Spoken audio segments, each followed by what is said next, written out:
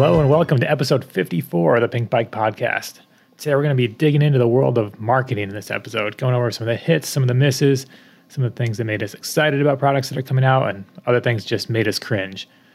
With me, I've got Brian Park and Sarah Moore, and they've both spent time as marketeers. I think that's what you call it, right? Yeah, marketeer, Brian? Yeah, marketeer. That was on our business cards.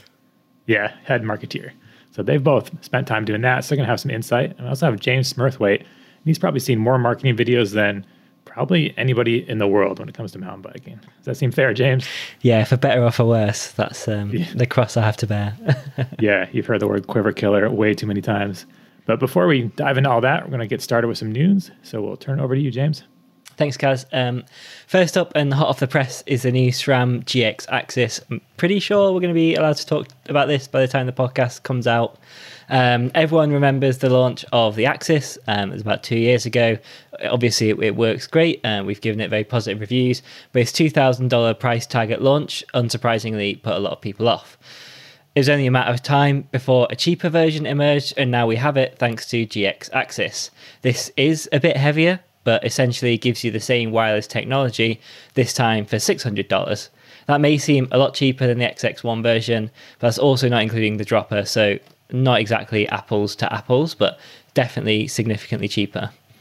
Yeah, we should, to clarify some of the pricing, when XX1 Eagle first came out, you could only buy it as a group set. So if you want to split it up, now you can purchase just the derailleur and the shifter for GX Axis, and that goes for $600, which is about $200 cheaper than X01 Axis. So yeah, basically they're kind of selling it as an upgrade kit.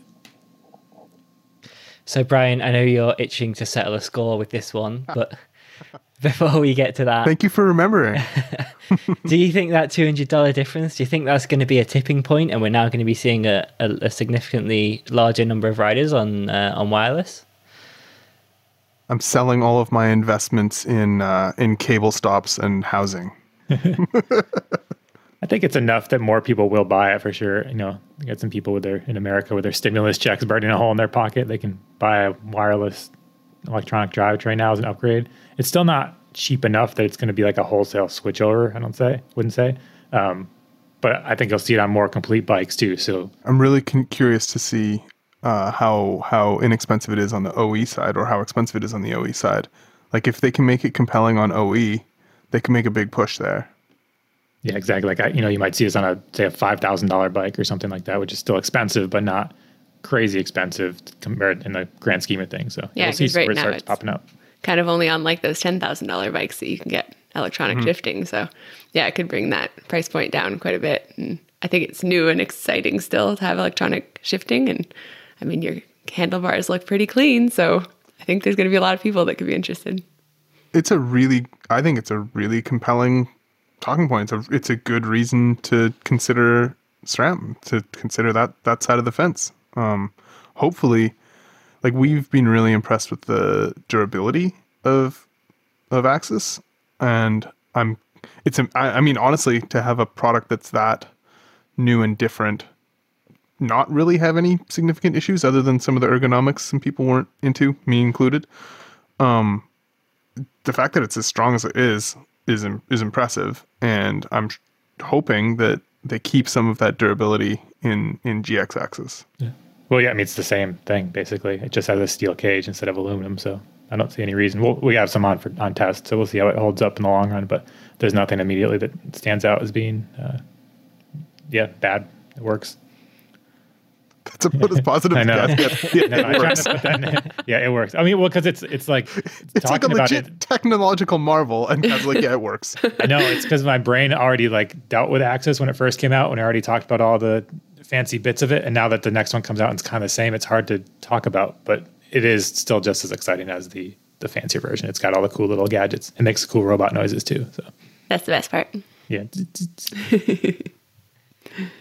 Next up, we have the Turbo Levo from Specialized. With a new stump jumper released last year, it makes sense that Specialized would want to follow it up with an electrified version soon after.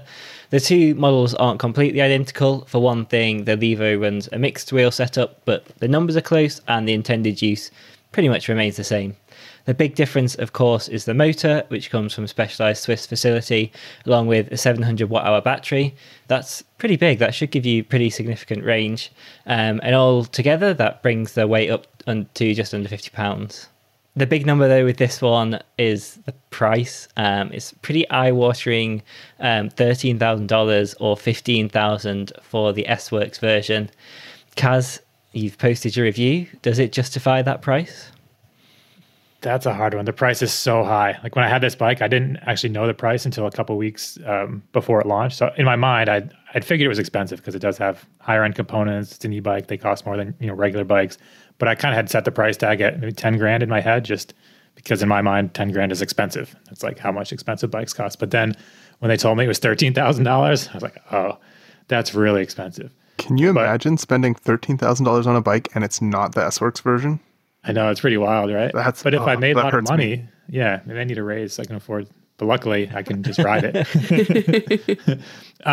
So I don't know. Price aside, it's very, very good. Like it is definitely the best e-bike that I've ridden so far. I obviously haven't ridden all the e-bikes out there, but I've ridden a good selection of the different motors, styles, and different concepts that exist. And this one is the bike that it feels like a regular bike, but obviously you have the motor assist, so you can climb up some ridiculous stuff. You can go for a long time. Like I have one loop that's around 5,000 vert by the time I'm done. It only takes me a couple hours. So yeah, I mean, they're definitely, like I said, that's the benchmark, because not for the price. It does set a really high bar for the price, but overall performance, this is what I think where this category is going, and other companies are going to be trying to emulate this.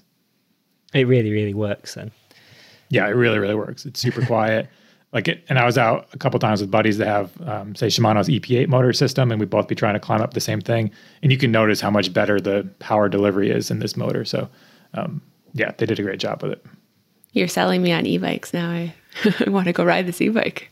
Yeah, I mean, I recommend it. Not every day, because you don't need to ride e-bikes every day, because regular bikes are sweet too. I wouldn't get rid of my... How often do you ride your e-bike, Kaz? Twice a week. Oh, is that the limit you've set yourself?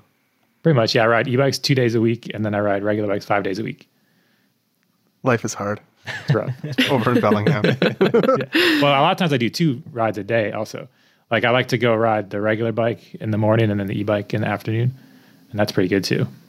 I'm just going to go back to my spreadsheets now. Yeah, you do that. Sometimes I go skiing. I like to ski in the morning, and then I go e-bike after, because the e-bike's a little easier on the legs. So I can spin out the ski legs after. It's really hard. I think I'm going to find some spreadsheets for you to help me with.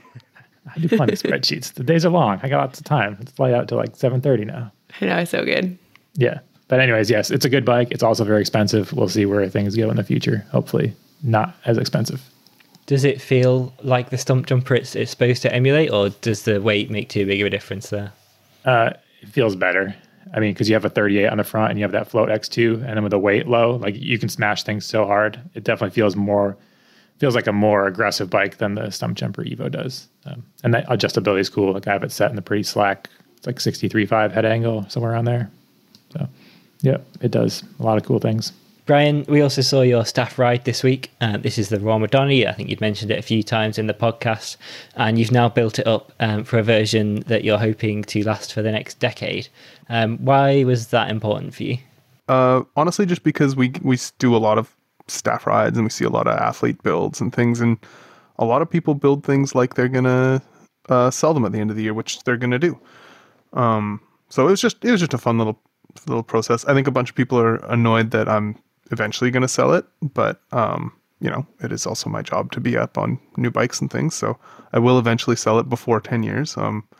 But it's a beast. It's a really, really sick bike, and it will. I have no doubt that it's going to be a good bike for people to ride, whoever has it, to ride it in 10 years. Yeah, or I guess 9 years now. So how did you go about future-proofing it when we normally see people, renew their bikes every, let's say, 3 to 5 years, something like that? I was surprised. We ran a poll after and asked people when they replaced their bikes. And it was cool to see that a lot of people are in that sort of 4 to 10 year kind of, that's when they replace a bike, which I think is there are enough technological leaps right now in the bike industry that you can ride a bike into the ground, and then 5 years later, it's like, holy shit, this is a big improvement over my last bike. Yeah, 10 years is a long time. Imagine, I've obviously never been one to do that just because I've always had bike shop jobs and industry stuff. But I can't imagine having a 10-year-old bike and then hopping on a new one. That's gonna be a pretty cool feeling. What would you have right now if you had a bike from 10 years ago? You'd have a 2011. I think I had a 2011 Specialized Enduro. jumping from that to a modern Enduro. Oh, How would yeah. that be? It'd be amazing. I think that one had what fork did it have on? It had like a single and a solo air, something or other. Yeah, I don't even know if I had a dropper post initially on that. So yeah, it'd be so many changes. Yeah, I didn't have a dropper post on my bike in 2010. Yeah. Yeah. I think I had a front derailleur too. So yeah, it'd be like that gap from 2010 to now is a pretty cool change. If people are making that upgrade, they're in for a good treat. Yeah, I had an Element MSL, Rocky Mountain Element MSL with 26-inch wheels and a front derailleur and a white Fox fork. The white fork was perfect. Yeah. I'd like to see another white trail fork. It'd be good. Yeah. Anyways, white. I to answer your question, I basically just chose things that I thought would last that long. I definitely prioritized longevity over weight, and the bike is really, really heavy. It's 36.5 pounds. No carbon, except it turns out I was trying to do no carbon at all, but I found out that my seat has a carbon shell, and it's a very comfortable seat, so I'm not getting rid of it just for dogmatic reasons. Wear items will wear, but other than that, I'm moderately confident. So the wheels are maybe a little bit on the light side, but I was just trying to do anything I could to keep this thing from ending up 40 pounds. Are you predicting maybe less technological change in the next 10 years, and you think that'll keep it relevant? I think bikes are in a really good place right now. I think that there will be a bunch of technological change in the next 5 years. I think a lot of the bike industry's efforts are going to be into e-bikes for the next 5 years, 8 years. So I don't think we're going too crazy on, we're not going to get rid of another derailleur kind of thing. Maybe gearboxes are coming. Maybe gearboxes are coming next year. I don't know, but I think bikes are almost stable-ish, and a bike like this, it's in a good place. It's a very overbuilt frame. It's not going to hold people back. I think we should do this podcast again in 10 years and look back at this day and see how Brian's bike holds up. Yeah. I think your build is nice and solid and good, and I think it'll hold up pretty well. And you could always tweak it if you need to do like geometry adjustments you can stick some stuff in there if you want to go super slack in the future if things keep going slacker. But I think it's a good place to kind of push the pause for a few years and see how it settles out. What would you have done differently? Probably not a lot.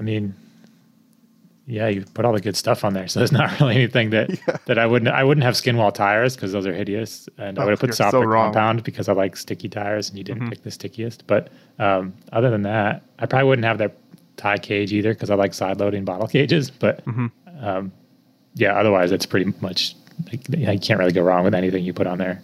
Can you talk us through some of the 3D printed bits you did? What did I do? I did some boring things like headset spacers. And then the one thing about that frame that I really don't like is the brake routing, the rear brake routing. It goes under the non-drive chainstay between the bottom bracket and the swing arm, and then up into or up through the down tube from there. And it pulls a lot of housing because it's far away from the main pivot. The further you run your cable from the main pivot, the more cable gets pulled as the bike goes through its travel. And because it's so far away, it routes down quite a ways away. It causes a big loop. And with the Goodrich hose I'm using, it's 6 mil instead of 5 mil. And the Cane Creek bottom bracket is extra big for, again, it's a long-lasting bottom bracket theoretically. So it does not fit. That 6 mil housing does not fit between the bottom bracket and the swing arm. So originally I had it just kind of homebrewed on the outside. Instead, I 3D printed a guide for the top of the chainstay, non-drive chainstay. And then the main pivot has this huge plug, this huge void. It's just a massive axle hole. And I made a plug that pressure fits in there. It takes a lot of effort to get it in. And then zip tied the brake routing through there. And so now the brake line runs directly through the main pivot. And hopefully, theoretically, it that makes it not pull as much cable. It's similar to like Specialized did that on the stump jumpers. Who else did that? Yeah, I think Transition has it, but a couple. Yeah, it's a cool placement, and it looks clean too. Like your little plug looks nice. And he said Frick Chores, I think you're put some words in there. So yeah. On the other side, I'm going to eventually make another a cap on the other side of that axle thing and a little door so that I can open and close it and put snacks in there and stuff. And I think on the other tiny door. Yeah. I like the sound of this. Little birdhouse door. I think on the other side it'll just say not drugs. Beef jerky, because it's like already round. You can just fill your That's a good idea. jerky. Landjägers, that's what they call them. They're like the perfect size. Yeah, the Landjäger sausage. And they won't rattle too much because it's like not too hard. So yeah, that's gonna be good. Yeah. Anyways, yeah, it was fun. I really am enjoying the 3D printing stuff, and it's to the point where I feel like if I didn't have one, it would be annoying. Huh, yeah, that's cool. It's become that useful. Mm-hmm. It's probably better I don't have one. I'd turn out like you would not sleep and just 3D print stuff all the time. Yeah, it's like, so Dave from Matter Hackers is a mountain biker, the company that makes that 3D printer, and he sent it up to me on loan. And unfortunately, I now like it so much I have to buy it. So good job, Dave. You did it. Well, staying on all things techie and nerdy, not many people read this, but Seb Stott did a great interview with Laurie Greenland's coach, Ollie Morrison. To sum it up, they were talking about the trend we've seen in World Cup racers of them starting to use lighter or faster rebound tunes after they've tested with telemetry. So because of improvements in suspension damping, changes in geometry and different riding techniques, riders can now use the suspension to tackle smaller, high-speed repeated hits with a faster rebound without the bucking sensation of before. It's definitely not as simple as whack up your rebound and you'll be faster, but it's definitely a trend we're seeing, and it's interesting that it's taken telemetry to show riders this. Kaz, have you, since reading that article, tried experimenting with anything like this? Not since reading the article, but I've done experiments before. I went out with Ibis at one time with the Ritmo, or the latest version of the Ritmo, because they actually got that motion instruments. The head of motion instruments came up as well, Rob, and we did some testing and looked at the data and just kind of see how everything was balanced and working out. And the tune they ended up on that Ritmo was a lot faster. I didn't get along with it to some extent. Like, it was too fast for me, but I do think there is merit to a faster rebound. Like, in general, I tend to run my rebound pretty quick, but I'm sure if you were chasing seconds, maybe even a little bit faster could be beneficial. But I think the benefits of that telemetry, it's becoming more accessible, and you can really make sure that your fork and your shock are nice and balanced. And I think for these high-level athletes, that's going to be important. I feel like I remember you using the words borderline unsafe about that tune. So is that, are we talking about the same thing? It's the same thing, but you can run faster. That tune I didn't get along with more on the jumps and things. But if I was racing downhill and it was like that tune on A-line it was very bad. Like, didn't work well for me just because it got so kicky. But I think that I think a lot of riders do run the rebound too slow in general. Like, Levy's not here to defend himself, but he runs his rebound so slow that it doesn't, like, it just sits and gets stuck. So I think if you have a little quicker rebound, it can be beneficial. But it's more a matter of balancing. Like you said, it's not, you shouldn't just turn your rebound off and think that you're going to be a lot faster. But it's worth experimenting with, because a couple clicks, you can take a run, see if it makes a difference. Lastly, we want to pass on some healing wishes to Greg Menard, who announced he'd caught COVID this winter. He's apparently recovered from the virus itself, but is still feeling weak and struggling to train at full capacity. He's documenting his journey back to full fitness on social media, if you want to follow along, and we've all got our fingers crossed that his training isn't too disrupted after his incredible season last year. Diving into the questions, the first one comes from PDX Kid, and he says, he didn't listen to our last podcast. PDX Kid, come on, they're not that long. But he says, sorry if this has been addressed. What about e-bike versus normal, regular, acoustic, awesome bike climb etiquette? For example, if I'm climbing single track and an e-bike is behind me wanting to pass, what's the protocol? I'm of the mind that I'm not going to pull over, especially if it's a difficult section, since it's hard to get going again. I think they should bide their time and wait until trail widens, or at least politely ask to pass. I've been buzzed and even dethroned on a climb. Dethroned? I don't know if I've ever been dethroned while riding. You don't wear a crown when you ride? I'd need to be throned first, yeah. Yeah, exactly.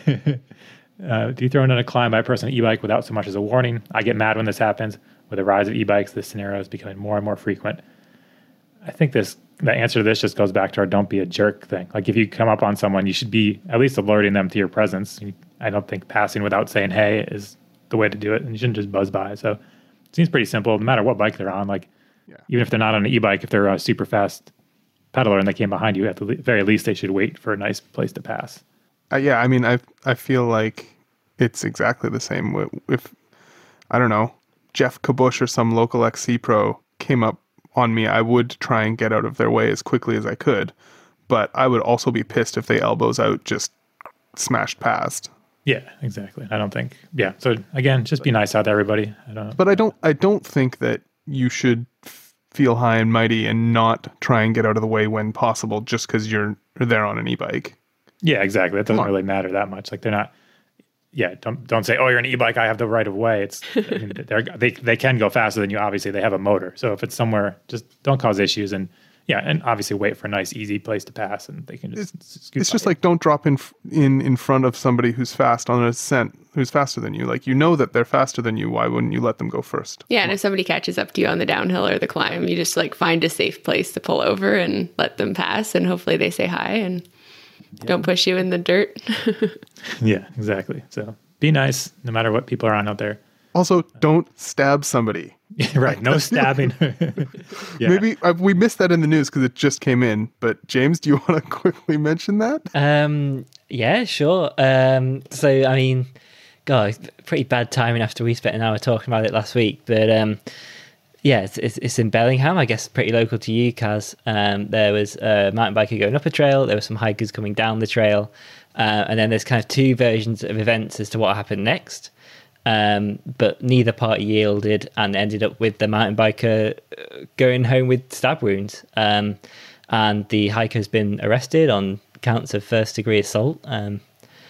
It's just not worth it, is it? Like, just it's just like pulling over for 2 seconds. Like, sheesh. Yeah. Don't stab. And we'll get into some comment gold related to that. But overall, the moral of the story is don't stab, be nice, just have fun out there in the woods, just chill. And see, let's go to our next comment. This comes from Vapito Scar. He has a lot of comments, I think, too. But he asks all of us. He says, if you were to buy land for your own trails, just for you and whoever you deem worthy, would that be, or what would be the minimum vertical and minimum acreage to make it worth your time?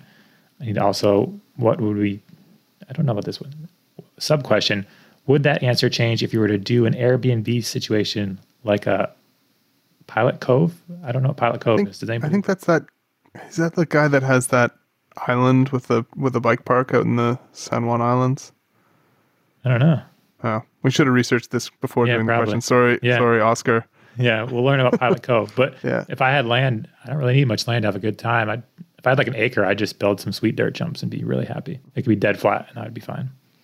What if you were going to build like a UK trail center? Like, where would you do it? I mean, I could probably do that here in Bellingham too. If I could find 10 acres. Like 10 acres, you could probably make a fun. It wouldn't be like a full-on trail center, but you could make some cool little loops. Oh, I think that there are trail centers on a lot less than 10 acres in the UK. I don't know how much an acre is, so I've no idea. But yeah. It's like it's 4 furlongs in a stone, I think. Yeah. It's the distance the queen can throw her tea, so it changes with every generation. Age. Probably not. How much acreage would you have, Sarah? Well, I mean, he says like how much vertical as well. And I feel like you don't need actually as much vertical as you would think to make like a fun little like downhill jump trail that you could just like kind of evolve as you evolve. Like you can make the berms higher or the jumps bigger. And like if it's your trail, you can kind of you can have it evolve as you evolve as a rider. I don't know, like a couple acres. Yeah. Did any of you guys, like when you were growing up, Kaz, you grew up out east, did you have like a spot you built at that kind of evolved with you as you kind of became a better rider and You started I did. building a bigger drop or whatever. I had jumped like a couple jumps, but they were so bad. Like looking back at pictures of them now, they're the worst little kid built jumps you could ever have. Like I didn't really know about jumping. I'd never seen good like trail style dirt jumps or anything until I moved to Colorado, really. So I had no idea what I was doing. I wish I had a better resources. Sarah, do you? Well, I was too busy, doing intervals in my Lycra, but my brother, for one of his birthdays, maybe he was like 11 or 12 or something, he asked for like a truckload of dirt and a backhoe. And he and his friend built like 3 dirt jumps. And then I was like, those are terrifying. I could never ride those. And by the time that I finally was like, oh, I could try jumping, they'd got like huge gap jumps and everything. And I was like, I wish I'd evolved with you guys. Like I should have started, jumping earlier. So I find whenever I go sessioning now, it's like with a bunch of 10-year-old boys. And I'm like, I had the opportunity when I was actually, only 2 years older than these 10-year-old boys. So yeah, I missed out. But yeah, my brother had a couple. He also had a little track down our hill that evolved with him. So, I just was too into the spandex. I could have been such a good jumper by now. Yeah. I will say that the skill level of 10-year-old boys in Squamish right now is annoying as hell.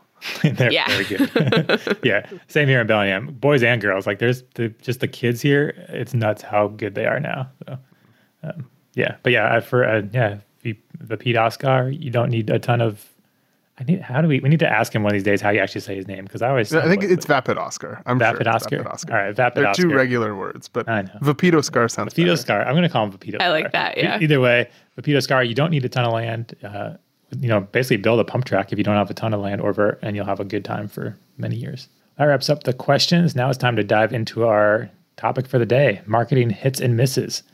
And we'll we got some caveats. Brian wanted us to say that we're sorry if we hurt anyone's feelings. I'm probably not very sorry, but Kaz is sorry. You don't need to be sorry. I'm sorry. Sarah and I, in our previous lives, were marketing. I worked for Rocky Mountain, and Sarah worked for Norco, and before that, Specialized Canada. So, yeah. So we know how hard it is to do something good and creative and effective on the marketing side, and we know the pressure marketing people are under to do things that are different, or the limitations they have, budgets or otherwise. So there is some bad marketing out there. It doesn't mean that it's a bad product. It doesn't mean that the people involved are bad people or whatever. And actually, I don't know. Some of these examples, not so much, but others of them, bad marketing might actually be good because we're talking about it now. So it might still be effective. I don't know. I think the worst thing is the marketing that's just nothing. The marketing that, launching a bike with Quiver Killer or whatever horrible, bland, nothing campaign in 20, that's the worst. It's just nothing. Opposite of interesting. So none of these things are that. Yeah, exactly. At least, like you said, we're still talking about them. We still remember these, even if it was 6 or 7 years ago. So they did something, whether it was what they meant to do. That's what we'll kind of go over. But at least they put their necks out. Yeah, exactly. Might as well start out with some misses, though. I think the one that came to mind was Giant's marketing of 27 5-inch wheels as the best thing ever. This is back in 2014 when kind of the jury was out whether or not 27 5-inch was going to stick around, 29-inch. But they came out with all this. You guys remember the charts that they had? Yeah, they had a full white paper. Yeah. They did took out a 2-page ad in Bike Mag that was a white paper on how 29-inch wheels were the worst. Yeah, it was a whole best of both worlds thing. I think one of the marketing guys there, in an interview we did with him, he said that, what did he say? He said, if the market progresses the way we believe it will, 29-inch will be phased out in approximately 2 years. So those words didn't work out. Well, it's funny because I remember when I was at Specialized, they also had their own white papers comparing the 29-inch wheel to the 27.5-inch wheel and being 27.5 isn't that different to 26 because of the rolling. And so, yeah, it's kind of funny how the companies will just kind of go into their own white papers. Do you think if they'd been right and 29-inch wheels did get phased out, we'd be here now Giant, they were so smart and so clever. How did they have the foresight? No, we'd be making fun of Specialized. Yeah. Yeah.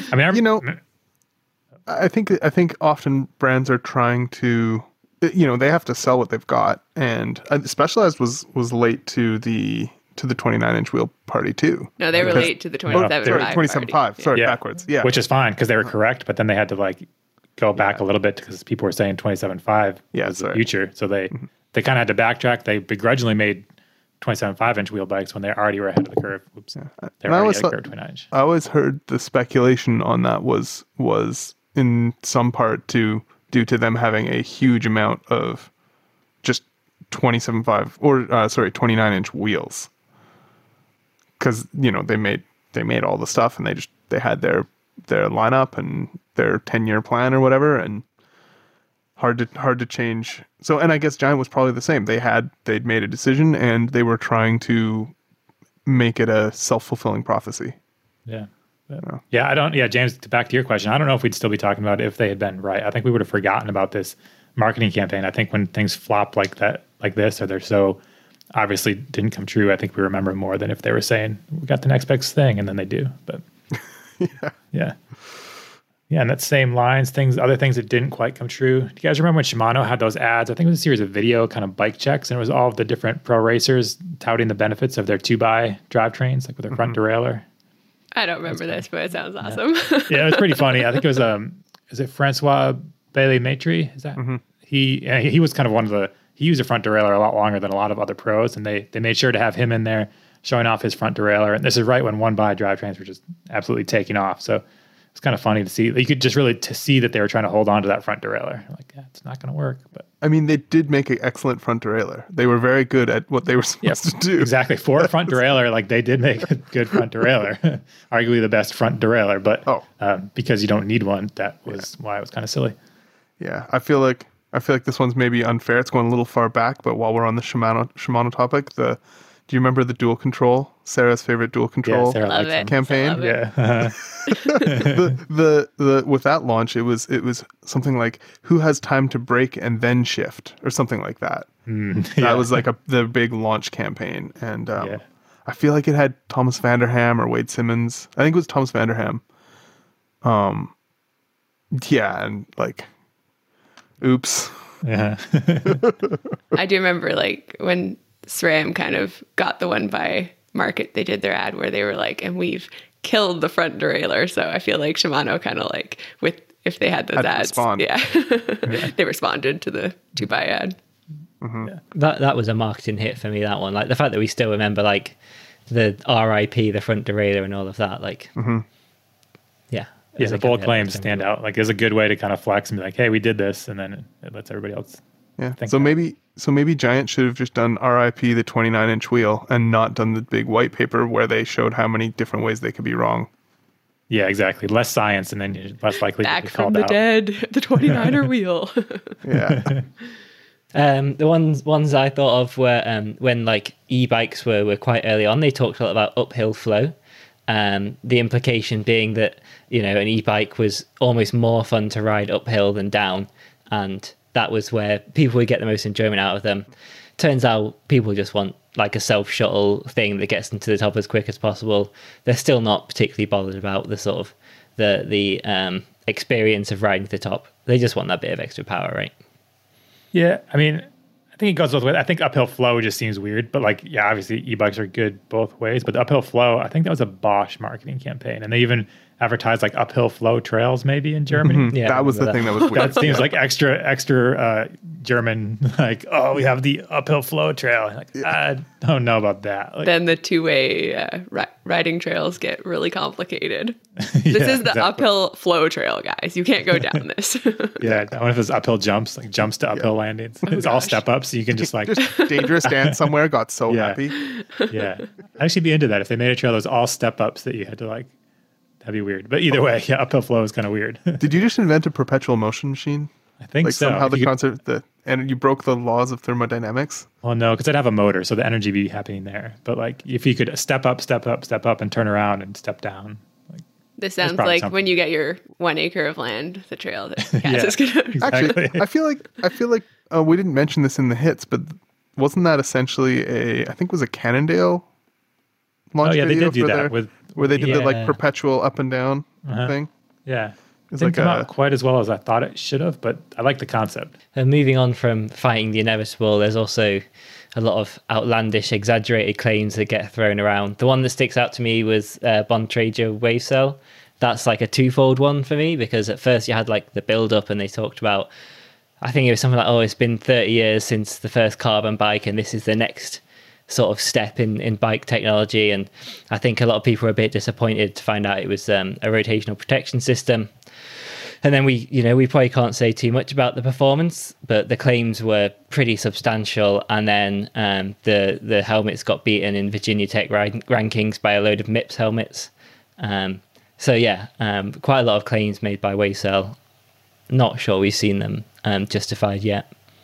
Yeah, it was a lot of just the kind of like hype that didn't really need to be there. And because they touted it as this, yeah, they even said it was like the next great advancement in mountain bike technology. We all thought it was something like, oh, it's a helmet? Huh. Like, okay, that's good. But I mean, it's still a half shell helmet. It's not going to protect you from everything. And so, yeah, I'd say that didn't go quite as well as they thought. And that's a hard one because the marketing did its job. We, when those emails came through, like, please attend this launch, these are credible people telling us that they think it's the next huge leap forward in mountain biking. We sit up and pay attention.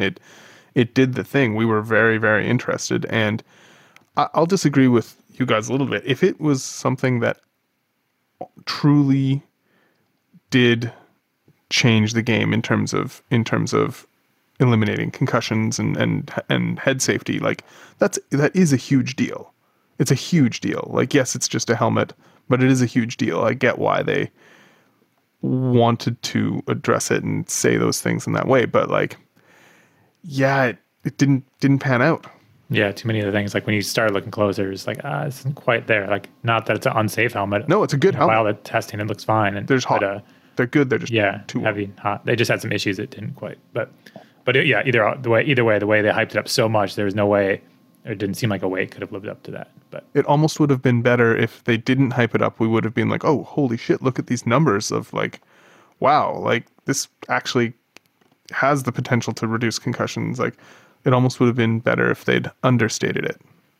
Yeah, sometimes it's tricky when the marketing team kind of takes over from the scientists or designers or engineers, and then it gets lost in translation, or they get excited and kind of turn it their own words, which might not be what the original intent was. Sarah, I don't know about your experience, but my experience was the opposite, was that it was always the R&D folks or engineering product people who were saying these like super lofty goals and super lofty, putting those words on the wall. And the marketing team was always like, can we justify this? Like, is that truly accurate? And trying to temper that a little bit. Was that your experience at your previous jobs? Yeah, no, I think that's a good point. It's like, obviously the product team, they're not trying to like lead anybody on. They are trying to make the best product that they can. And you kind of want to like, basically when you're marketing the product that they've just created, you're trying to help them get this out to more people, but you also have to just really understand what the product is doing. And if they can't explain to you in a way that other people can understand as well, that's like, okay, so what is actually different? What have you actually spent the last like 3 years doing? Or ideally they involve you like throughout the 3-year process. But yeah, it's pretty hard to like tell them, this isn't as exciting as you think it is, or I think we need more information, or like it might make sense from an engineering standpoint, but it's really hard to market this. So yeah, never easy. I feel like I have PTSD right now. I just got this like, I was just sitting in a boardroom with like engineers and the marketing team, and nobody's agreeing, and all the meetings. I feel like there are too many like exaggerated, outlandish claims to even mention. Like the Bontrager Wave Cell one is there, but there are way worse ones. I'm just trying to think of. I don't know. Can you think of anything that's worse? Because that one was out there, but it wasn't that bad. There have been way worse. Just everybody who says, that everybody's new suspension system is the most perfect ever. And yeah, I think Polygon with their nailed suspension design when that first came out, it was another one where there's like kind of a lot of secrecy around it, and then didn't want to say all the numbers at first. They're just like, this is going to totally change everything. So I think that was one that sticks out. there's a company out there that I won't even say their name just because I don't think they need any more press, but they refuse to give out their geometry numbers because they think it's proprietary and special. So there's a company that expects you to buy their bike and they don't give you geometry numbers, which I think that's just absolutely ridiculous. And I won't even say the name because they don't deserve it. And no, you're not allowed to say their name because I'm not going to. No, because they might try to sue us too. They said that they might sue us because their name. Imagine, yeah. Yeah, either way, ridiculous. A company wouldn't give out their geometry numbers because they think they're so special. But that's marketing gone wrong, I would say. Well, I'm always surprised with how many of these press releases that come through have like no technical information on the product. And it's kind of like, well, you can kind of say these phrases about the product, but like, what do you mean? Like, what have you actually done? Like, tell us something. Like this little 1-minute video that you've given us doesn't really tell the whole story, or maybe it does, and that's a problem because how are you selling your product? Yeah. I really like when people just don't, when everything is just like, here are all the details. I think one of the reasons I bought that Raw Madonna was that on the website, Ruben, the guy behind Raw, has just so much technical information about how to set it up, why he designed things the way he did in really, really subtle little things like, hey, I designed all of the surfaces with fillets to like everything kind of falls off the bike or out from the bike. It's not, there's no places for mud to get stuck in the bike or sit in little holes and things. All of the detail-oriented stuff that was real, had real rider benefits versus having a bunch of 3-letter acronyms and a bunch of, everything has to have like a technology and then a trademark symbol next to it or whatever. Like he was just like, no, I made it this way so that it would have less mud. He didn't call it like MST trademark, mud shedding technology, Ooh, you thought of that fast. You worked on a couple marketing teams there, right? Yeah, I think that almost like if companies spent more time addressing their frequently asked questions pages rather than making all these other things, because that's what makes, when I'm looking at a product, if I can just look at the details, go through the frequently asked questions, and then I'm like, oh, I know about it. That makes more compelling to me than some just super vague, flashy, strange campaign. But yeah, obviously everyone's trying to stand out, so there's different ways. There are some TLAs that work, like the specialized TLA. I don't know all the lingo. 3-letter acronym. Oh, damn it! I know, right? It's a joke, but yeah. I know. Yeah, I get it. But, yeah. But like SWAT, you think of SWAT, right? Yeah. Specialized, like that's a good 3-letter or 4-letter acronym, I guess. Ooh, you got the TLA and then you counted it. SWAT is 3 letters. 4-letter acronym. Yeah. Yeah. Yeah. Moving on from things that didn't quite work out well as well. I think one thing that luckily we see less of these days is just sexist, overtly sexist ads. Luckily, that's not as prevalent and hopefully just goes away. But we all remember the Marzocchi ads back in the day. I think Specialized had a cringy one with the a nurse saying, "Hope you get sick soon." Yeah, it was like the new carbon demo, and then the nurse, scantily clad, was like pumping the tires, and it said, "Get sick soon." And I remember I was working at Specialized when that came out, and my marketing manager was like, "I don't think we can run this in Canada," but I think we did end up like having to translate it to French, which like all of the puns that Specialized has in their ads are like, they send them from the Specialized Global to all the different markets, and then they can like use that campaign and use the assets, and they have to translate it. But so many of them are super clever puns, and they're just really, really hard to translate. So I remember trying to translate that. It's like, well, sick doesn't just mean sick. It means like sick, but there's not a word in French. How do you say it in French? Do you remember what it was? I can't actually remember. I was looking for it, but I don't. Yeah, it was probably in like a print magazine from 2012 or something. Yeah. I mean, it was an effective ad. It was a really effective ad, but it could have been like, it's a clever play on words, but it could have been just as clever and just as effective if it had been.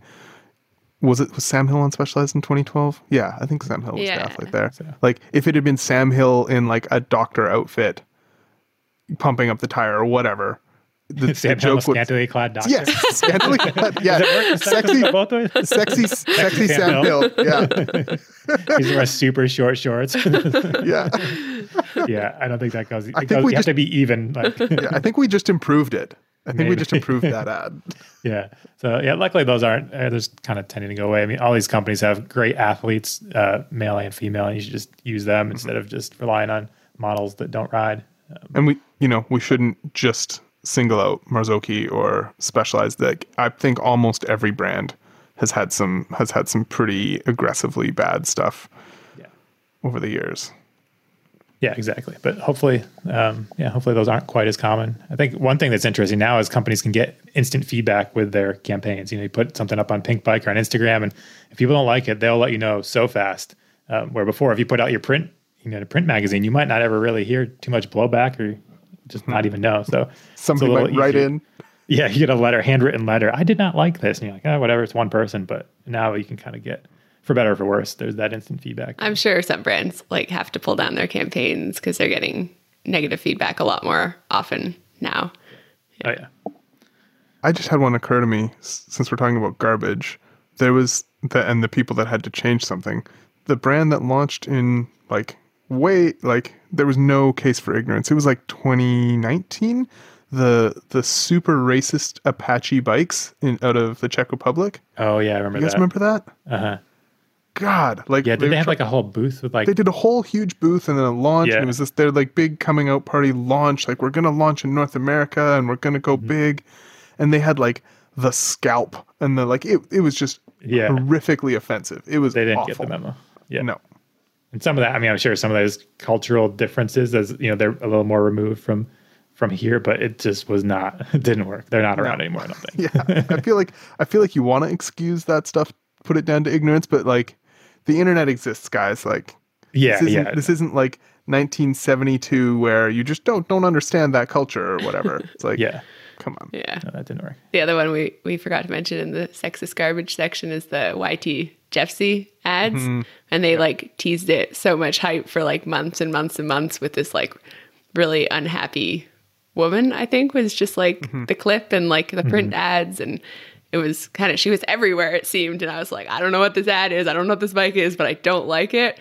And it's funny because I still don't really have that much of an affinity for YT, and it's I don't know why. And then I'm like, oh well, maybe that's why, because it's just ingrained in the back of your mind. You don't know marketing actually works, and if you don't like the marketing, it's hard to. So that one, the problem with it for people that haven't seen is that it basically insinuated that it's a couple in a relationship and the woman hates the husband's bike because the husband spends all the time with his bike instead of with her. And it's just, she was just set up as this stereotype kind of trope, and it was not good. It was uncomfortable. It's and they could have flipped it. Yeah, they could have flipped it. I like that. Or just had both. They could have done a couple ads. Some have the woman in it, and some have a man, and they could both hate Jeffsy. Everybody hates Jeffsy except for the person riding it. Yes. I think there's ways to because you can't ride a mountain bike and have a love and caring relationship. They're totally at odds with one another. Yeah, obviously not. Yeah. Yeah. There was nothing wrong with the joke. It was just the stereotype, right? Yeah. It just played it up when it didn't need to be, or you could have done a different version of it. But we'll go into some more strange, less sexist ones. We got the RockShox Vivid Air launch back in 2014. This one's still a little confusing to me, but when it came out, they had this ad. I remember it being a video, and basically it said that you wouldn't be able to purchase it unless you had a pro license, which I'm pretty sure was never the case, but a lot of people believed that and just got so mad. They were furious that somehow somebody could have something they couldn't have, and they were just as good as a pro, but they didn't have a license. I feel like that one might actually be effective. It's so disruptive, and I'm sure that's what they were intending. Yeah, I liked it, but I think it blew up probably more than they wanted it to. I think Fubar was in one of the ads. He was saying it was so advanced that many riders will never be able to reap the true benefits of its capabilities.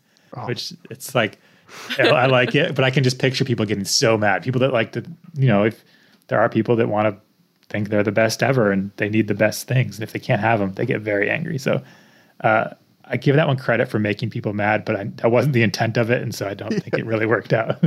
I don't think it helped the brand. It might have helped product, and it might have helped in awareness because people are talking, but I don't think it helped the brand. Yeah, exactly. Brand affinity. Right. The same way Sarah has that little pit in her stomach about YTA, maybe other people do about RockShox because of that. Yeah. So, more of a funny one. And then I guess, James, you can kind of talk about this one since you kind of had to chase down details about this bike, but on the Specialized status. Yeah, I mean, I tried to chase down details on it. Never got very far. Yeah, the Specialized status, for those, I'm sure you're kind of all aware of the bike now, even though it never got officially launched. They didn't do press camps. They didn't do...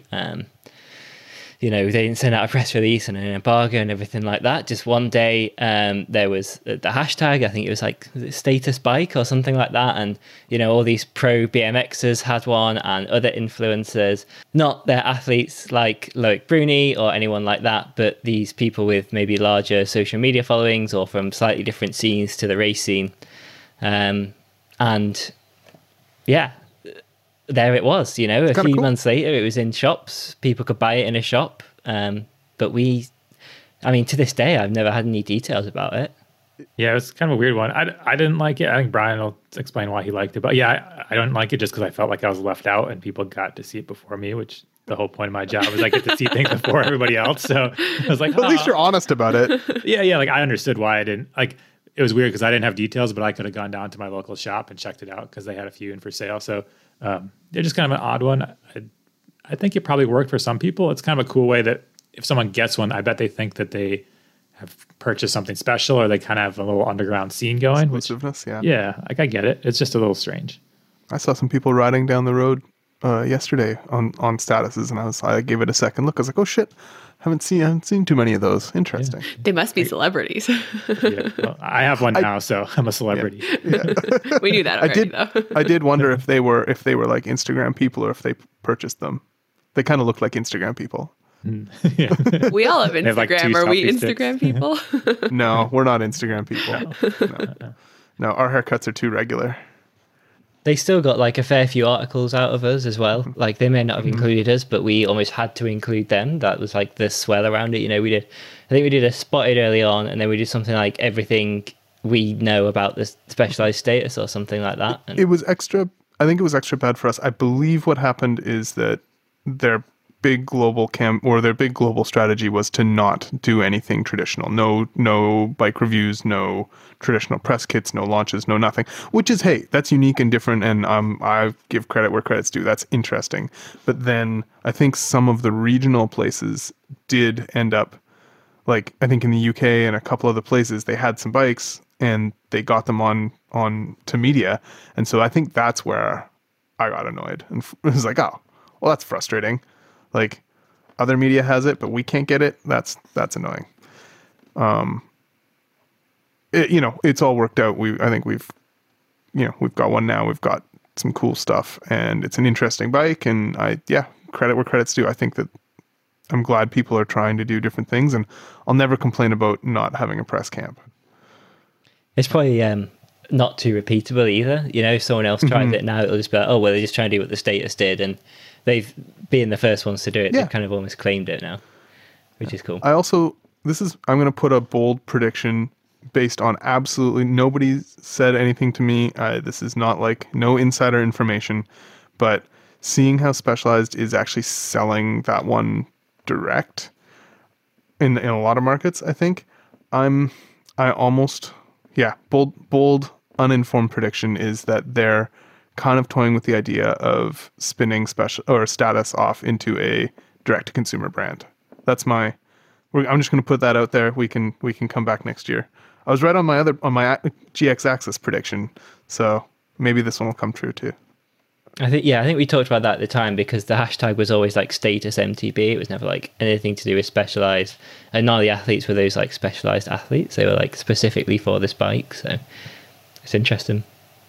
So I guess we could move into some of the team launches that have been a little bit strange too. That's kind of fall into marketing. If you're a company, you've got your race team, you want to promote them as best you can, but some of them don't always go as planned, and some do a really good job. The boot camp with Petey, I don't remember that one. What was I think that was when they launched the Santa Cruz Syndicate. They had I thought it was a good team launch. Like, I do. Yeah, it made me like stoked for like the team and what was to come. I think it was like Steve Pete and Greg Menard were like welcoming. Was it Luca and Loris at the time? And they were like, they went through the boot camp and like, here's how we do it. And it just had like a good like feeling and like team spirit and like these kids are going to work hard and reach the podium. And I mean, they did pretty Good well. work. So Yeah. yeah.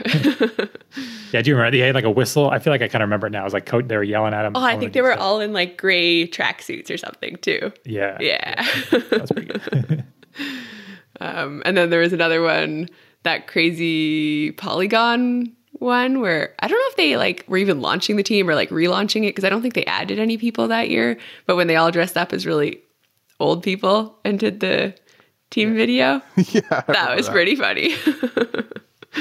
that was a weird one. Yeah. Every year, you know, teams have to launch and show like, hey, these are our sponsors for the year, and this is what we're doing. Even if you don't have anybody new on the team, it's still you gotta kind of show what you're coming with for the season. So Yeah. that was a good one. It's extra exciting when there's new people on the team, but Yeah. we still like the team Well, videos. unless you do it Yeah. in a really bad way.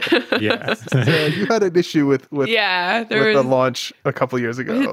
I think it was the Czech factory team, like not the one they just launched with Loris, but 2-3 years ago. Yeah. And they had Chandro and Cade, and they launched Charlie Harrison. They launched all 4 riders separately. You know, it's like, just give us one press release. Don't like draw it out and draw it out and draw it out. And it was like, stay tuned for tomorrow. We'll let you know who else is on our team. Yeah. And it's like, I think people were so annoyed. Yeah, because like maybe 1 or 2, you could do that for 2 days, I think. But when you get to 4, it's like, who cares? Just tell us all. Like, it's not. Yeah. Also, those guys are sick, but at the time they weren't super well known. If it had been like day 1, Sam Hill, day 2, Loic Bruni, day 3, you know, like that would have maybe been different. But it was like, Yeah. it just wasn't that. Yeah, they were We're just kind like, of what the relative. hell? they were unknown like at the juniors. time. 2 of them were Uh-huh. juniors. Yeah. Yeah. It was Yeah. like, Yeah.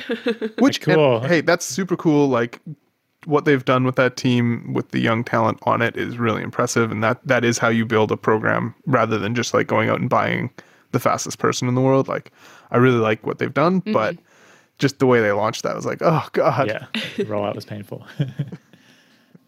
Yeah. Let's see. Oh, and then I guess, moving on from that, the way that you can do things the right way or things that are memorable kind of falls into really having a good initial video. I think these days, having that video that you remember, the one for me, there's that specialized stump jumper video from, was that 2 years ago now?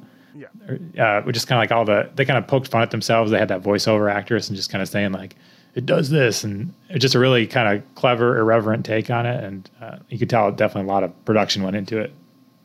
That is one of the best marketing videos out there. You know, it's a launch video. You get all the hype about the bike. They get to say, it's clever because they get to ironically but serious but not serious say all their marketing words, and get the point across and show their features and talk about them. But they also acknowledge that they're not taking themselves too seriously.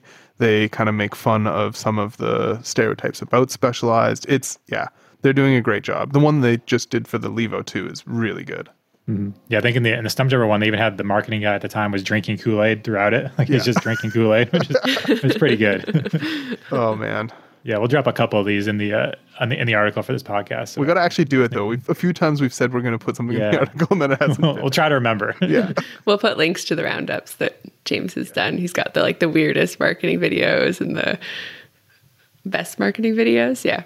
Need to go back through them. I noticed some of them have been taken off YouTube since the article was published. So I'm not saying it's related, but There were some very weird ones in the weirdest ones. Yeah. Very weird ones. I like the Trek Yolanda Neff one.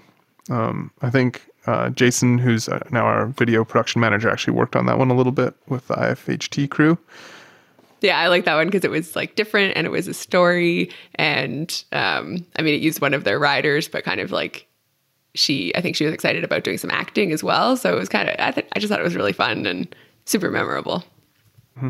Also cool to see a brand launch, a marquee bike with a woman. Doesn't happen that much. And she crushed it and it was great. It did feel a little bit like they were taking some cues from Specialized, but it was good in that sort of irreverent tone, but they did an amazing job on it. Yeah, I think that tone is a good one. If people want to copy a tone, that one's fine. Like the over-the-top ones are the ones that get to me. But if you want to be goofy and just kind of poke fun and just have a good time, because, again, it's all just bikes, I think that's pretty good. Or just do really good edits like Commensal. All of theirs, like they put out, I don't know, like it seems like 1,000 videos a year. Like so many videos, but they're all really, really good. Hardest working team in the game. it's insane. crazy. Yeah, their video and photo people are so dialed. Like some of the best content coming out are comments all ads, which they're doing their job. Like it's great. You watch one, you're like, oh, it's whatever fast rider they have, just absolutely shredding on a bike. And yeah, I respect that. For when it comes in, you don't cringe. You're like, oh, it's probably going to be a good video. We'll check it out. It's like the Red Bull Sound of Speed videos for your advertising your new bike. It's kind of pretty cool. There are so many videos that come into our email that are like filmed in a day, trail shredded for your new bike or for whatever.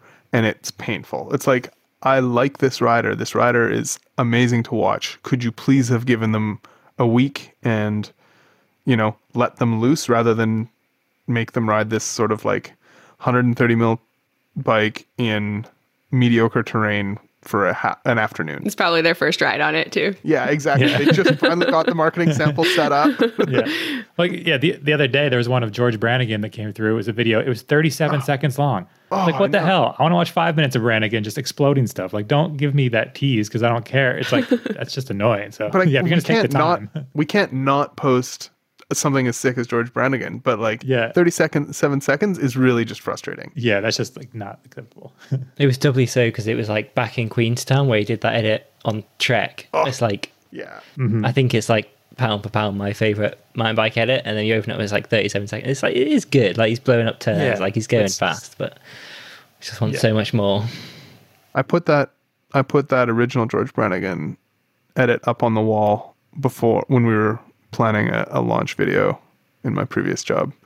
I remember putting that up and being like, that's some of the influence of this piece. I know we talked about YT and on the negative side earlier, but I do think they've redeemed themselves in recent years. I think they put out some really, really good stuff now. There's obviously the Michael Walken. That's not his name, is it? Christopher Walken. No. Christopher Walken. They did one with Vinnie Jones for the Decoy. They had like the Goatman horror film and the Izzo anime thing as well. And they are another brand that they don't do maybe the more tongue-in-cheek stuff, but it's always original and it's always different, and that really kind of grabs your attention. Yeah, like Christopher Walken's ridiculous. How much did they have to spend? Like, I mean, we didn't talk about money for these things, but the price of getting even a day rate for Christopher Walken, I'm sure, is not cheap. And to make him talk about mountain bikes, like, it was funny. I just feel like it's the price of one Aaron Gwynn. Yeah, which is a lot. And maybe they could, I mean, I don't want to call him out because I like seeing that. It was funny, and I like Christopher Walken, but I also think maybe he could have sponsored some racers and some like junior private tier people with that money. But either way, they're doing that too, right? Like they are. Yeah, they are. You got money. Keep Christopher Walken employed. He's a good guy. Yeah, he probably needs that ad campaign, to put food on the table. I wish I could have been in that meeting. Like, what is Christopher Walken's response when someone calls him? Like a German bike company wants him, and he's probably like, "Oh yeah, that's cool. I'll do that." Like, yeah, I'm sure it went to some publicists and some agents first. I don't think you just call him. Just call up Someone has Christopher his number. Walken. Let me know. I would like to call him and we'll go for a ride. What would you say? What would you say to Christopher Walken? Like, hey, Chris, want to go for a ride? I don't know. I didn't love the Goat Man one. That one was violent and that's weird. what I was thinking. Was not my taste, but I was stoked on that Izzo. Like, that was super creative and different. Oh, yeah, and that's cool. Kaz's anime body pillow inspired. It's good. Yeah, I don't remember the joke, but I feel like somehow I don't remember the joke either. Anime body pillow now. Yeah. I don't remember. It's good. Right. Yeah, well, I think that's a pretty good overview of marketing hits and misses over the years. I'm sure we got I've got more one. coming. I've got one more. I've got one. It's so bad it's good. The Nikolai Bikes, maybe I've even told the story before, but Nikolai Bikes was launching a bike and they had this big I think it was the Saturn ST, and their big subsection in their press release was like, we understand that ST used to mean something else, like super trail or something, and now it means short travel. We know this is confusing. We're sorry, but we're not very good at marketing. Shrug. Like, it was so good. You can own it if you're not going to be good. It works out. So that was a good one. I also like that Santa Cruz Chameleon one when they had all the staff at Santa Cruz singing and dancing around the office, and the song was really catchy, so you just kind of like hear yourself singing it. And I think that Specialized Thumb Jumper video from 2 years ago also had like a song in it, and they like tagged it in in the video and YouTube. And I just like it when there's like a little song to it that's just like, it's like an earworm. I kind of like it and kind of hate it. You know, it's like, yeah, I think it's. Yeah, I know. I accidentally watched that Chameleon video while we were brainstorming for this, and now it's stuck in my head. Yeah, so it'll be there for worked, like at least a month. How many Santa Cruz carbon chameleons have you purchased since we started this podcast, Kaz? Oh, since today? Yeah, I've already purchased 4. My shopping cart's full of them. Yeah.